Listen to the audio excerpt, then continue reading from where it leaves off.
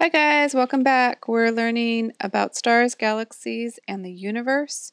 On this front page, it has a chapter outline. We'll be covering the next three sections, stars, galaxies, and the universe. Let's read this first page. It says, this cluster of stars, known as the Pleiades or Seven Sisters, is among the nearest star clusters to our planet, 440 light years away. We have blue, bright, and young, approximately 100 years old. The Pleiades are a common sight in the winter night sky in the northern hemisphere, but they make up only a tiny portion of the vast universe in which we live. In this chapter, you will read about the components of that universe, from stars and star systems to galaxies and black holes. So in section 3.1, if we flip the page, we have stars. The lesson objectives include define constellation, classify stars based on their color and temperature, outline the stages of a star, use light years as a unit of distance, and our vocab includes binary star system, black hole, main sequence star, neutron star, red giant, supernova, and star. Introduction. When you look at the sky on a clear night, you can see hundreds of stars. A star is a giant ball of glowing gas that is very, very hot. Most of these stars are like our sun, but some are smaller than our sun and some are larger. Except for our own sun, all stars are so far away that they only look like single points, even through a telescope. Constellations. The stars that make up a constellation appear close to each other from Earth. In reality, they may be very distant from one another. Constellations were important to people like the ancient Greeks. People who spent a lot of time outdoors at night, like shepherds, named them and told stories about them. Figure 3.1 shows one of the most easily recognized constellations. The ancient Greeks thought this group of stars looked like a hunter. They named it Orion, after a great hunter in Greek mythology. The constellations stay the same night after night. The patterns of the stars never change. However, each night the constellations move across the sky. They move because Earth is spinning on its axis. The constellations also move with the seasons. This is because Earth revolves around the sun. Different constellations are up in the winter than in the summer. For example, Orion is high up in the winter sky. In the summer, it's only up in the early morning. So figure 3.1 states Orion has 3 stars that make up his belt. Orion's belt is fairly easy to see in the night sky. Energy of stars. Only a tiny bit of the sun's light reaches Earth, but that light supplies most of the energy at the surface. The sun is just an ordinary star, but it appears much bigger and brighter than any of the other stars. Of course, this is just because it's very close. Some other stars produce much more energy than the sun. How do stars generate so much energy? Nuclear fusion. Stars shine because of nuclear fusion. Fusion reactions in the sun's core keep our nearest star burning. Stars are made mostly of hydrogen and helium. Both are very lightweight gases. A star contains so much hydrogen and helium that the weight of these gases is enormous. The pressure at the center of a star is great enough to heat the gases. This causes nuclear fusion reactions. A nuclear fusion reaction is named that because the nuclei, center of 2 atoms, fuse or join together. In stars like our sun, 2 hydrogen atoms join together to create a helium atom. Nuclear fusion reactions need a lot of energy to get started. Once they begin, they produce even more energy. Particle accelerators. Scientists have built machines called particle accelerators. These amazing tools smash particles that are smaller than atoms into each other head on. This creates new particles. Scientists use particle accelerators to learn about nuclear fusion in stars. They can also learn about how atoms came together in the early universe. 2 well-known accelerators are SLAC in California and CERN in Switzerland. How stars are classified. Stars shine in many different colors. The color relates to a star's temperature and often its size. Color and temperature. Think about the coil of an electric stove as it heats up. The coil changes in color as its temperature rises. When you first turn on the heat, the coil looks black. The air a few inches above the coil begins to feel warm. As the coil gets hotter, it starts to glow a dull red. As it gets even hotter, it becomes a brighter red. Next, it turns orange. If it gets extremely hot, it might look yellow-white or even blue-white. like a coil on a stove. A star's color is determined by the temperature of the star's surface. Relatively cool stars are red. Warmer stars are orange or yellow. Extremely hot stars are blue or blue-white. Classifying stars by color. The most common way of classifying stars is by color, as shown in Table 3.1. Each class of star is given a letter, a color, and a range of temperatures. The letters don't match the color names because stars were first grouped as A through O. It wasn't until later that their order was corrected to go by increasing temperature. So when you try to remember the order, you can use the phrase, "Oh, be a fine, good kid, man." So Table 3.1 is the classification of stars by color and temperature, and it takes up this half of the page and the next page. So you can go ahead and read through the different classes of stars by color and temperature at your leisure. On page 50, it says the surface temperature of most stars is due to its size. Bigger stars produce more energy, so their surfaces are hotter. But some are very small stars and very hot. Some very big stars are cool. Lifetimes of stars. We could say that stars are born, change over time, and eventually die. Most stars change in color, or in size, color, and class at least once during their lifetime. Formation of stars. Stars are born in clouds of gas and dust called nebulas. Our sun and solar system formed out of a nebula. A nebula is shown in Figure 3.2. In Figure 3.1, the fuzzy area beneath the central three stars contains the Orion Nebula.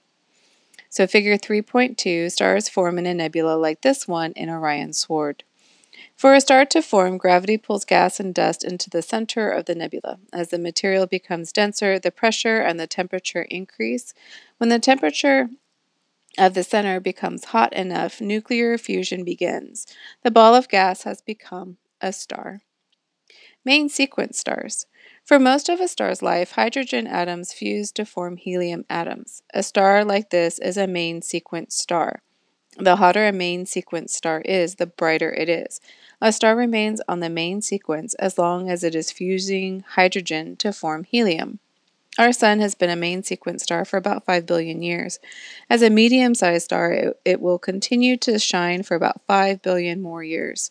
Large stars burn through their supply of hydrogen very quickly. These stars live fast and die young. A very large star may only be on the main sequence for 10 million years. A very small star may be on the main sequence for tens to hundreds of billions of years. Red giants and white dwarfs. A star like our sun will become a red giant in its next stage. When a star uses up its hydrogen, it begins to fuse helium atoms. Helium fuses into heavier atoms like carbon. At this time, the star's core starts to collapse inward. The star's outer layers spread out and cool. The result is a larger star that is cooler on the surface and red in color. Eventually, a red giant burns up all of the helium in its core. What happens next depends on the star's mass. A star like the sun stops fusion and shrinks into a white dwarf star. A white dwarf is a hot, white, glowing object about the size of Earth. Eventually, a white dwarf cools down and its light fades out. Supergiants and supernovas. A more massive star ends its life in a more dramatic way. Very massive stars become red supergiants, like Betelgeuse. In a red supergiant, fusion does not stop. Lighter atoms fuse into heavier atoms. Eventually, iron atoms form. When there is nothing left to fuse, the star's iron core explodes violently. This is called a supernova explosion. The incredible energy released fuses heavy atoms together. Gold, silver, uranium, and the other heavy elements can only form in a supernova explosion. A supernova can shine as brightly as an entire galaxy, but only for a short time, as shown in Figure 3.3.